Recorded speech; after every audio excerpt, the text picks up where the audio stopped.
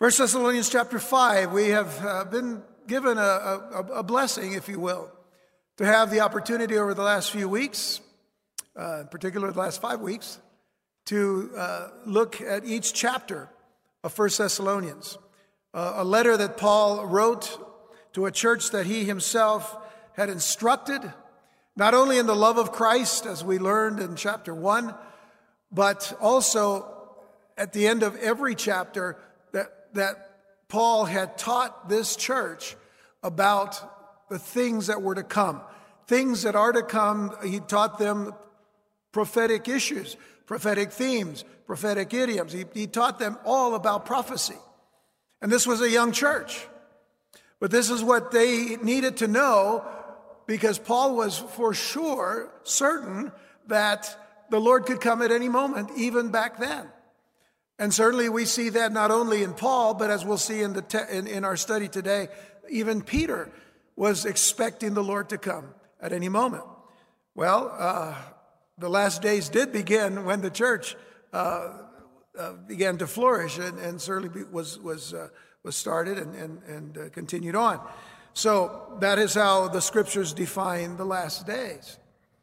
But this is what we read now in chapter 5, and of course we'll kind of make our tie-ins to everything else before. But in 1 Thessalonians chapter 5, verses 1 through 5, Paul writes, "But of the times and the seasons, brethren, you have no need that I write unto you. For yourselves know perfectly that the day of the Lord so cometh as a thief in the night. For when they shall say peace and safety, then sudden destruction cometh upon them, as travail upon a woman with child, and they shall not escape. But ye, brethren, are not in darkness, that the day should overtake you as a thief. Ye are all the children of light and the children of the day. We are not of the night, nor of darkness." Now, I find it quite significant that Paul's first letter to the Thessalonians was so progressively in order. There is an order in this particular letter. And certainly the fact that it was a Spirit-inspired and anointed work is evident, but its order helps us to understand Paul's continued focus of Christ's return throughout. As I've already mentioned in our previous study, Paul spoke of their salvation, that is, the salvation of the church in Thessalonica, and all those who were a part of that congregation and a part of that fellowship. He spoke of their salvation. And then he focused on their nurturing in chapter 2. He encouraged them to continue to grow and to be mature and to be established in their faith in chapter 3. And then in chapter 4, he exhorted them, and as well us, to walk in holiness, to walk in love, to walk in honesty and hope. Why? Because Jesus was coming, and Jesus is coming. And in the last half of chapter 4, Paul lays out clearly the event known as the rapture of the church, an event that he believed and his readers might well be alive to experience.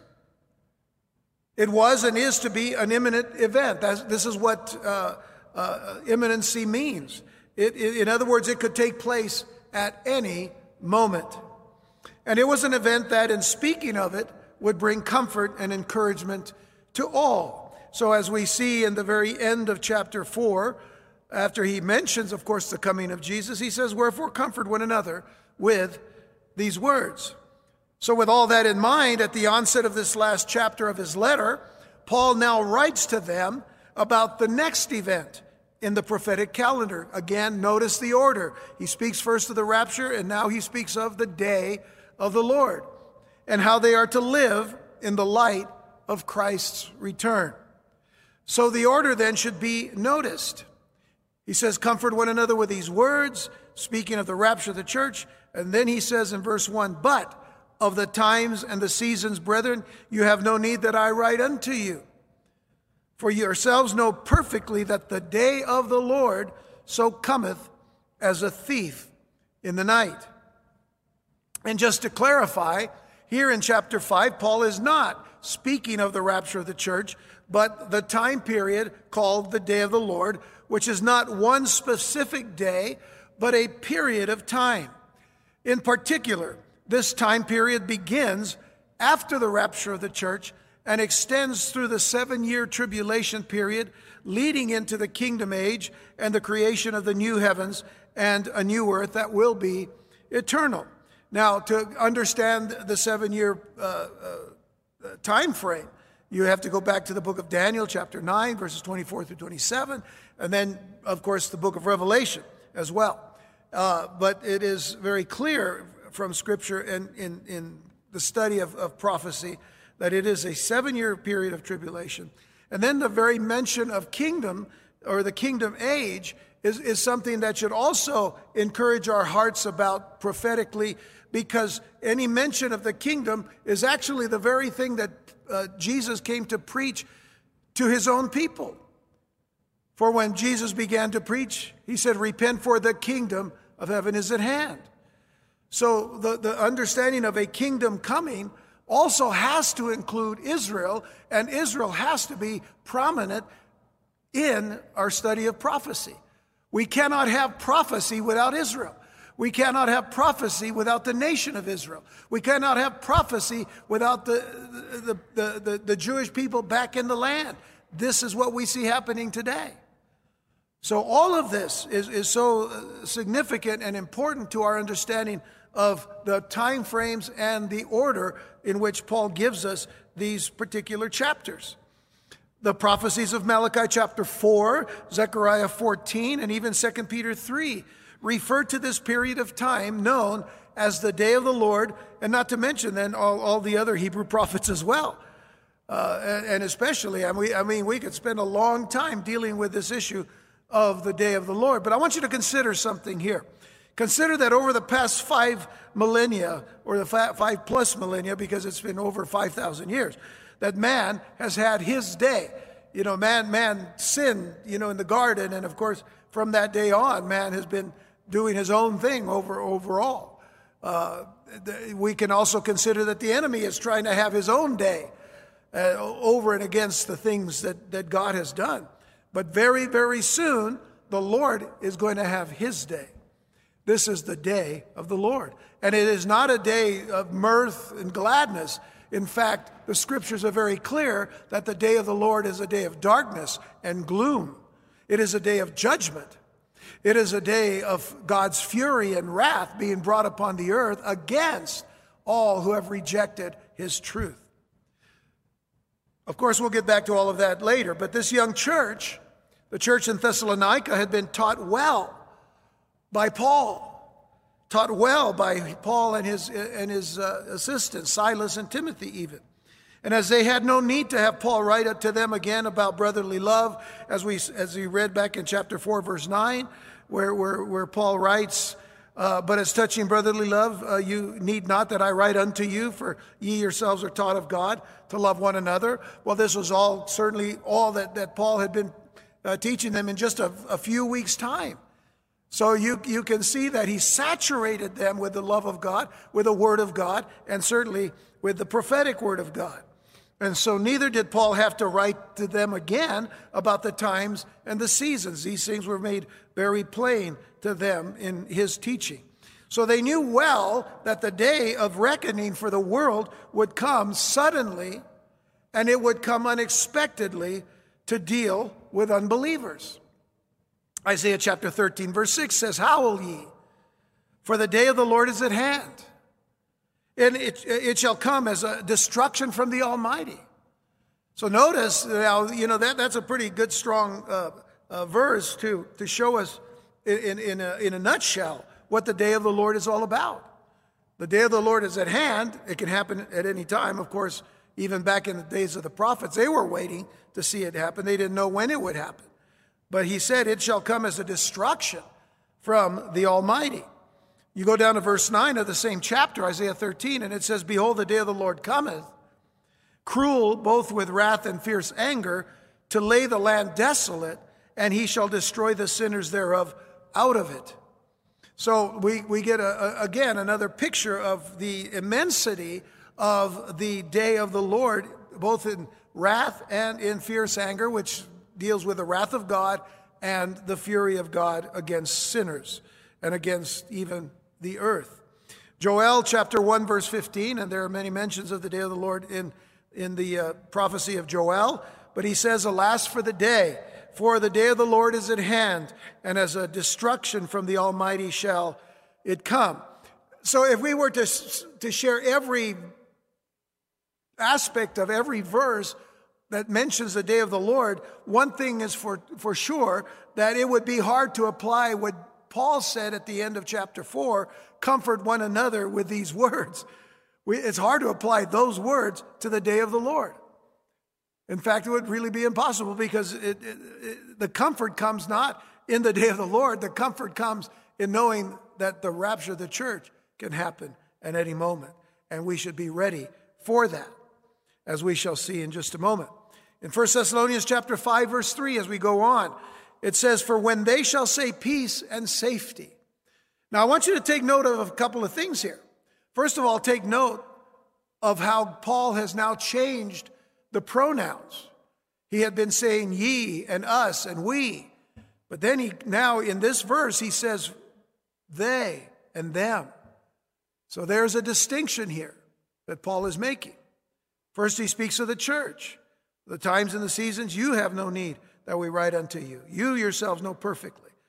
But now he says, for when they shall say peace and safety, then sudden destruction cometh upon them, as travail upon a woman with child, and they shall not escape. There's a tremendous distinction here that Paul is pointing out. The rapture affects you and us and we as believers in Jesus Christ. The day of the Lord is going to come upon them who have rejected God, rejected the truth of God, rejected the Messiah of God, and they shall not escape. But the day of the Lord will initially begin with a false sense of security. Folks, we're being given these words even now. Oh, peace and safety, peace and safety. You know, we have an organization in New York City called the United Nations. And, you know, they like to say peace and safety. We're going to bring in and usher in peace and safety as long as we can have a one world government and one world leader. Peace and safety, yes. What has the United Nations done over the many years that it's been around? It does more than just, well, it hasn't brought any peace at all. What peace has there been? None whatsoever. What we do have is what they call a Security Council that is made up of all of the worst human rights abusers that there can be, China and North Korea and so on and so forth. Well, that's really pushing peace and safety, isn't it? What a lie that is. But that's the false sense of security that these words are going to bring at the time when Antichrist will eventually be revealed. Again, we're getting a little bit ahead of ourselves. But it's much like the people had before the flood. Oh, everything's cool. We're building the Tower of Babel. We're going to make our way, to heaven and our way to God, our own way of doing things. Well, what happened then? Or those that lived in Sodom and Gomorrah, living in some kind of peace and safety to do whatever they wanted to do. And I mentioned the Tower of Babel, but you have to go even way before that. You have to go all the way back to before the flood. So suddenness and suffering are described in type here. When Paul is dealing with what is yet to come, he says it's as labor pains upon a woman with child, which is a well-used prophetic idiom. It is a type of something. There's something happening. Labor pains. Those are not any mom will tell you those are not things that are you rejoice in. Labor pains upon a woman with child is painful. It's a well-used idiom, and there's no escaping the judgment of the Lord during that time. There will be no place to hide from the wrath of God. We're told in Revelation chapter 6, verses 15 through 17, and by the way, Revelation 6 is really early on in what we would consider the 7-year period of tribulation. So consider what it says here.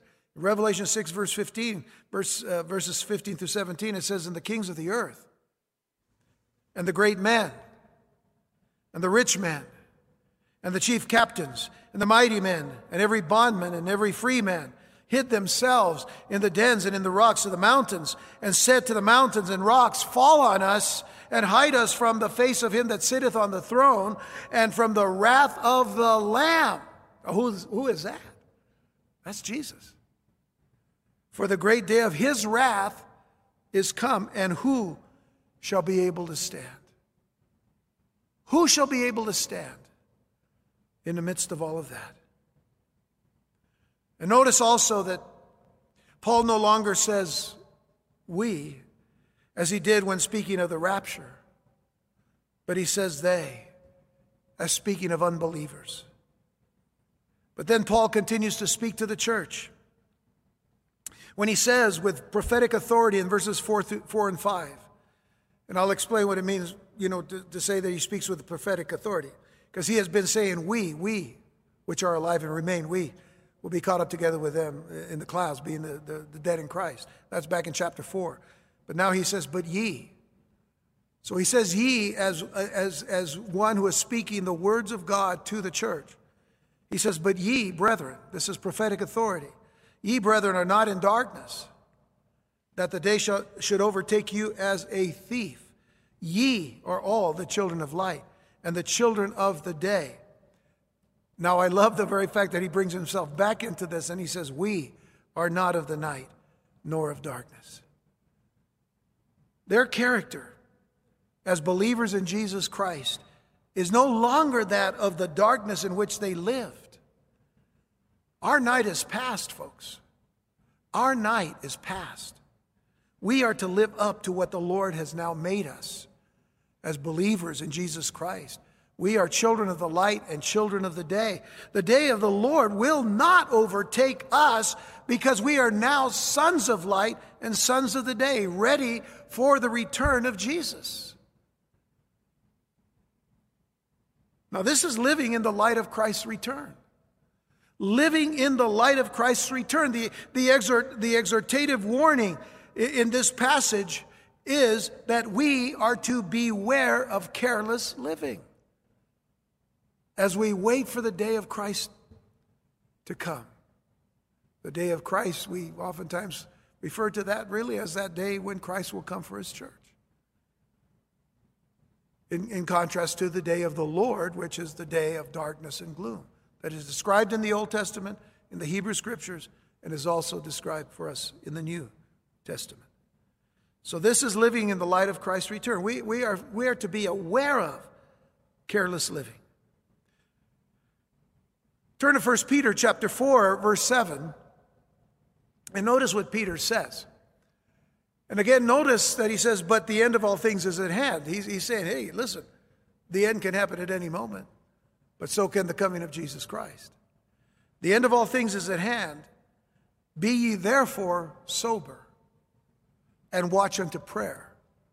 Now, being sober is exactly what he means here. And of course, it also means to be wise and to be thinking and right thinking and clear thinking. But it also means be sober, as you'll see in just a moment.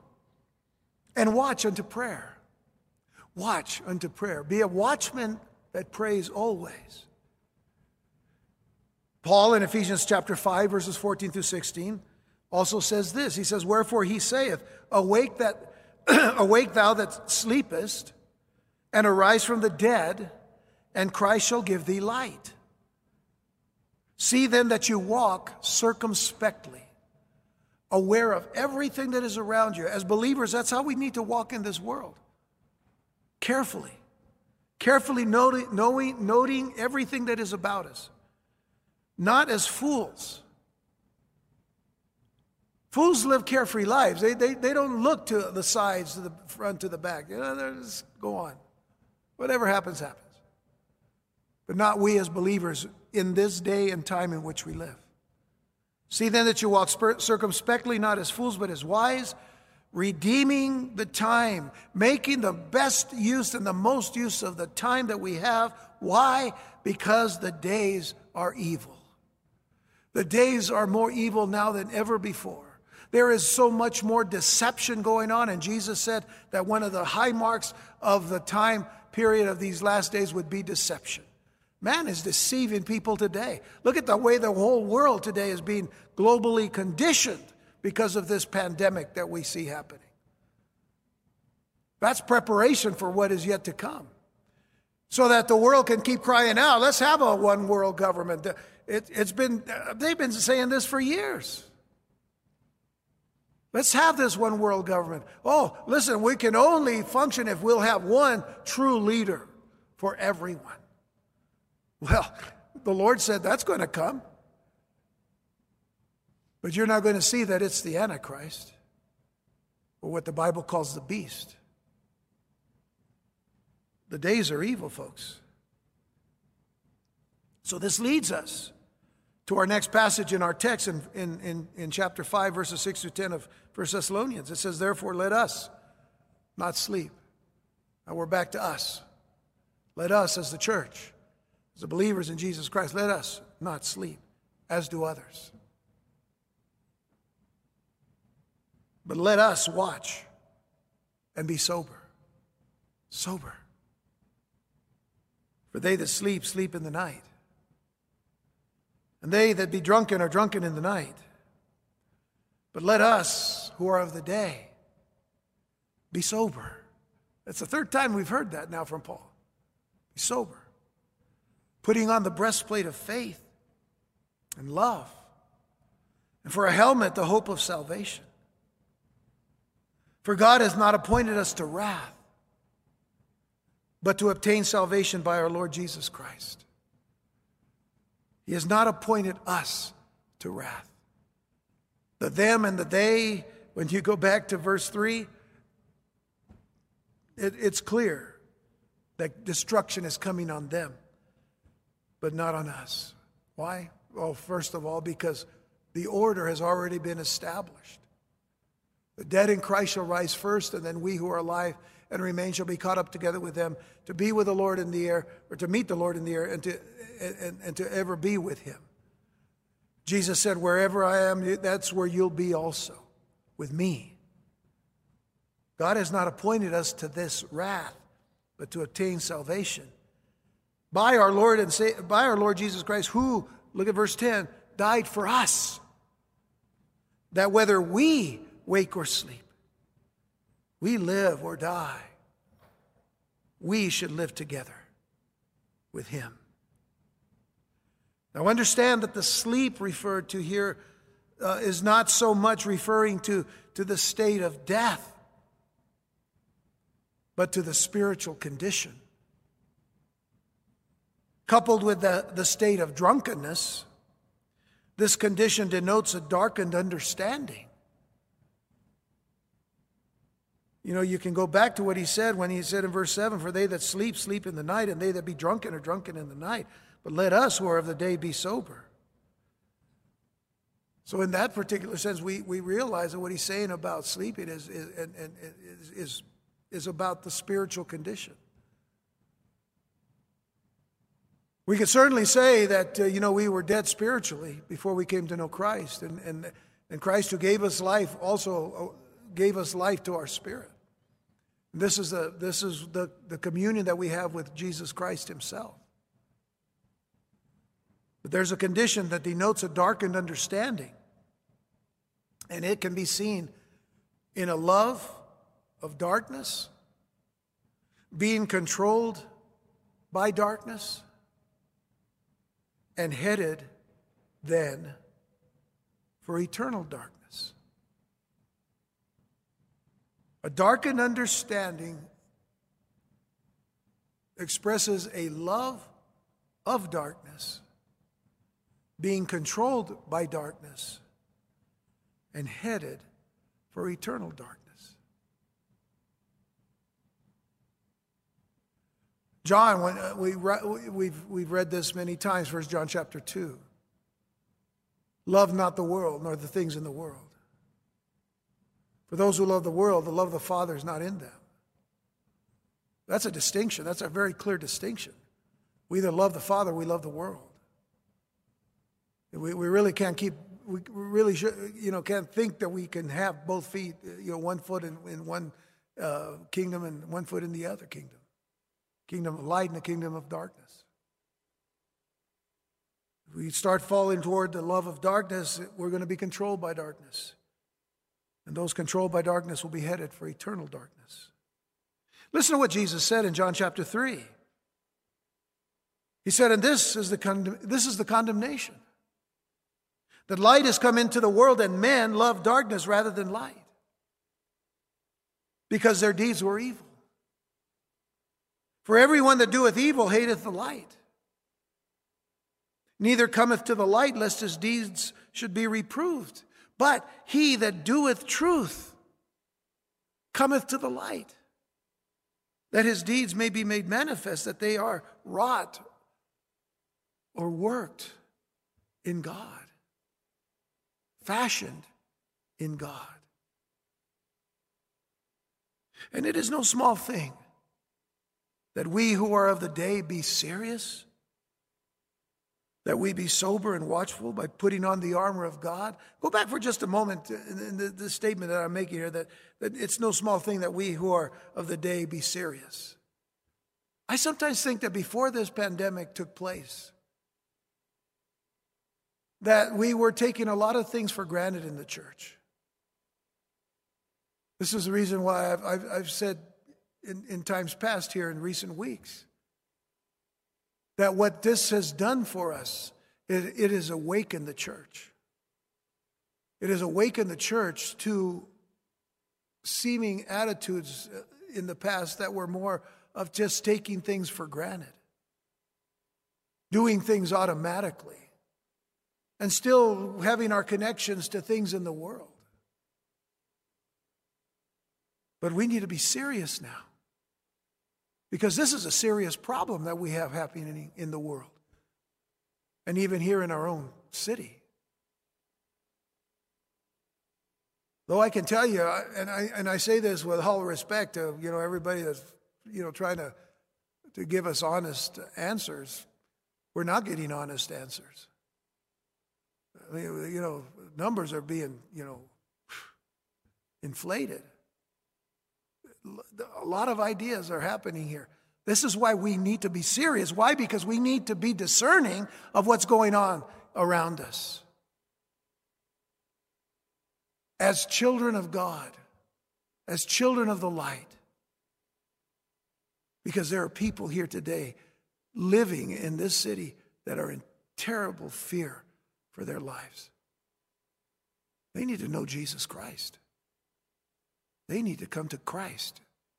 They need to come to life and to faith and trust in the one who created them and knows the end from the beginning and the beginning from the end. So we need to be serious and sober and watchful.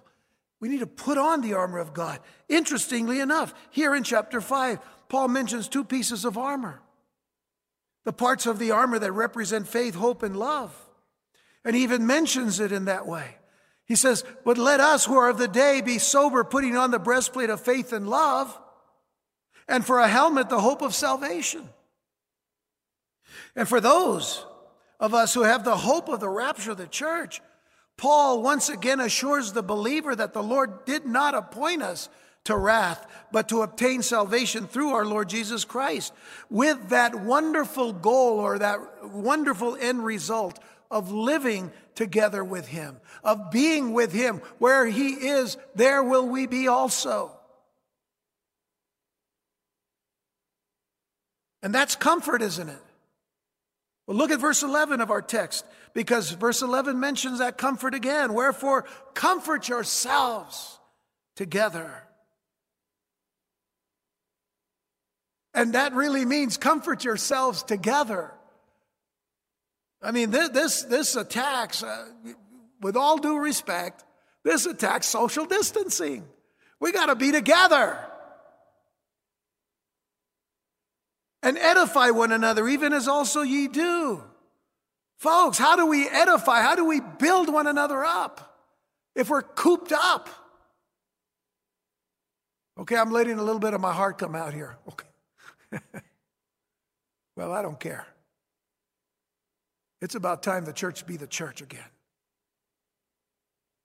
We need to build each other up. We need to comfort one another. We need to encourage people that Jesus is coming, and we need to get ready. We return to the encouragement, the comfort, and the edification of that great event. What is it? The rapture of the church, the coming of Jesus for his church, his bride. And still we are to watch. We are to be sober and serious about the times and the seasons in which we live. Turn, if you will, to Luke chapter 21, verses 34 through 36. And I want you to listen to what Jesus is saying here. And take heed to yourselves, he says. Take heed, pay attention, be watchful. Behold, be awake and be alert. Take heed to yourselves, lest at any time your hearts be overcharged with surfeiting, which actually has to do with sensual pleasures and all, and drunkenness. People aren't hearing numbers today. They're hearing all kinds of other kind of puffed up numbers, but they're not hearing numbers that today there is an increase in alcoholism today during this pandemic. Well, could that have been that they allowed liquor stores to open but not churches? Here I go again. Lord, wake us up. Cares of this life, and so that day come upon you unawares. Believers should not be unaware of anything. That's why we need to be serious and watchful and sober. Notice verse 35, for as a snare shall it come on all them that dwell on the face of the whole earth. That is certainly going to happen when the church is out of the way. And it is a snare. It shall come on all them that dwell on the face of the whole earth. Well, you can't count the church there because the church isn't there. But he says to us, watch ye therefore. He's saying to us, watch ye therefore, and pray always, that ye may be accounted worthy to escape all these things that shall come to pass, and to stand before the Son of Man. Worthy to escape all these things. When? At the coming of Jesus Christ for his church, the rapture of the church. And here's the thing. The people that criticize those of us who believe strongly in the rapture of the church, that even say, oh, those who believe in the rapture of the church, I mean, they're heretics. No, we're not. We're just reading the scriptures. We're believing exactly what the scripture says about Jesus coming for his church and snatching us away. Where the corruptible becomes incorruptible. Where the mortal becomes immortal. At the blinking of an eye. At the last trump. How can that be heresy? It isn't. It's heresy not to believe that. I'm telling you that right now. Because it is in Scripture. And then they say, oh, you guys just want to escape. Well, wouldn't you if Jesus tells you to? Be worthy to escape all these things. Who wants to be here? You think you're tough enough for the 7-year tribulation? Don't be stupid.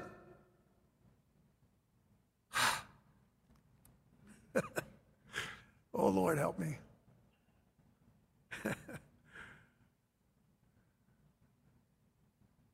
I'm not trying to make light of this, folks.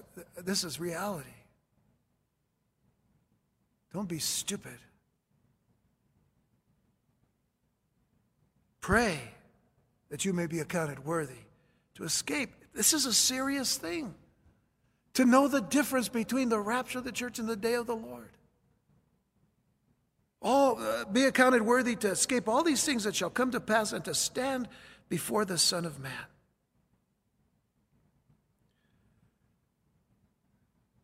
I can sense your prayers now for me. Thank you.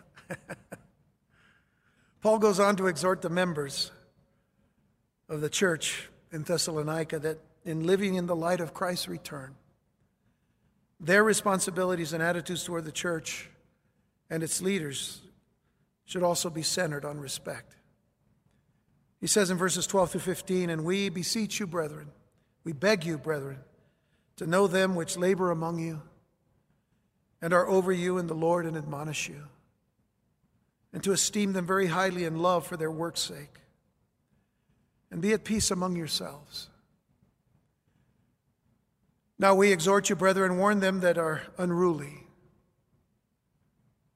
And that way it may very well be those who don't know Jesus Christ and are expressing their unruliness. Comfort the feeble-minded. Support the weak. Be patient toward all men. See that none render evil for evil unto any man, but ever follow that which is good, both among yourselves and to all men. In other words, respect and love your leaders for their work's sake. We here love you, and we want you to know the truth of God's word. This is why we teach the word of God from Genesis to Revelation. Why we teach every word, because every word is important, and every word is inspired, and every word is preserved for us. But we need to know what that word is. And we need to let peace always be present and evident. We need to always be mindful of others' needs. The pursuit of good for all should be the goal, with all patience and endurance and perseverance. Paul, in his letter to the Galatian churches, said this in Galatians 6, verses 1 through 5. He said, "Brethren, if a man be overtaken in a fault, ye which are spiritual, restore such a one in the spirit of meekness, considering thyself, lest thou also be tempted. Bear ye one another's burdens, and so fulfill the law of Christ. For if a man think himself to be something when he is nothing, he deceiveth himself. But let every man prove his own work, and then shall he have rejoicing in himself alone, and not in another. For every man shall bear his own burden." We are certainly to bear one another's burdens. And in so doing, we fulfill the law of Christ, the law of love, the royal law of love. So we can't think of ourselves as if we're something. We're nothing. I understand that the Lord has called me to be the pastor of this congregation. But that doesn't make me a person to lord over you. I realize my shortcomings. I realize the things that I have to struggle with every day. I am as much a sheep as you are. Now, I am an under-shepherd because there's only one true shepherd to the church, and that's Jesus himself. But I understand, and all of our pastors and all of our leaders, our elders, understand these things. But we bear one another's burdens, yet at the same time, we have to test our works. And then we shall have rejoicing in ourselves and not in another. We bear one another's burdens, but we have to bear our own too. Every man shall bear his own burden. Sometimes that's difficult, but it is necessary. But in doing so, the Lord makes you ready and more stronger to bear others in their greater need. Thank the Lord that Jesus said, "Come unto me, all ye that labor and are heavy laden, and I'll give you rest. Take my yoke upon you and learn of me. For I am meek and lowly in heart, and you shall find rest for your souls. For my yoke is easy, my burden is light." So we become an extension to bear others' burdens, but we're not Jesus. So we need to bring them to Christ who need Jesus. Lastly, Paul encourages and exhorts the church in Thessalonica to be faithful in their daily conduct. And we'll go through this quickly, but I think that you can get a picture and an understanding now of what Paul is saying here. This is a long section from 16 to 28, but understand this. They're very short little verses. Look at the first verse here, 16. 2 words. Rejoice evermore. Rejoice evermore. Every believer in Jesus Christ is to give thanks and praise and rejoicing unto God for what he did in sending his only begotten Son, our Lord and Savior Jesus Christ, to take upon himself our sins, to die for us, to shed his blood for the forgiveness of our sins, and to rise from the dead on the third day. We have so much to rejoice in, even today, even now. And then he says, pray without ceasing. Do you have a heart attitude of prayer? You should. Or are you always dependent on somebody else to pray for you? You know, we want to pray with you, and we'll pray for you, but we're not only going to pray for you, we want to pray with you, which means you need to pray too. Pray without ceasing. In other words, have an attitude that is of Christ always with you, therefore you're always in connection and communication with God and with Christ. 18, in everything give thanks. Are you thankful for everything that God has done? In everything give thanks, for this is the will of God in Christ Jesus concerning you. His will is that we be thankful to him for everything that he's done. We sing a song here, give thanks with a grateful heart. Give thanks to the Holy One because he's given Jesus Christ. He's given us his only begotten Son. Give thanks. And then quench not the Spirit. Don't throw water on the fire of the Holy Spirit that wants to ignite us to serve him in a time like today, in a time like this. Don't quench the Spirit. Don't despise prophesying. He says, despise not prophesying. There would be those who would say, well, now prophesying is not just, telling the future and all of these things. Prophesying is foretelling of the word and whatnot. There's, okay, well, that's fine. But the fact of the matter is, if you look at a good, close examination of the word prophesying here, it actually means don't despise the prophecies that God has given. What has been, by the way, what has been the context of prophecy in this first letter to the Thessalonians? It is the coming of Jesus Christ. Don't despise that.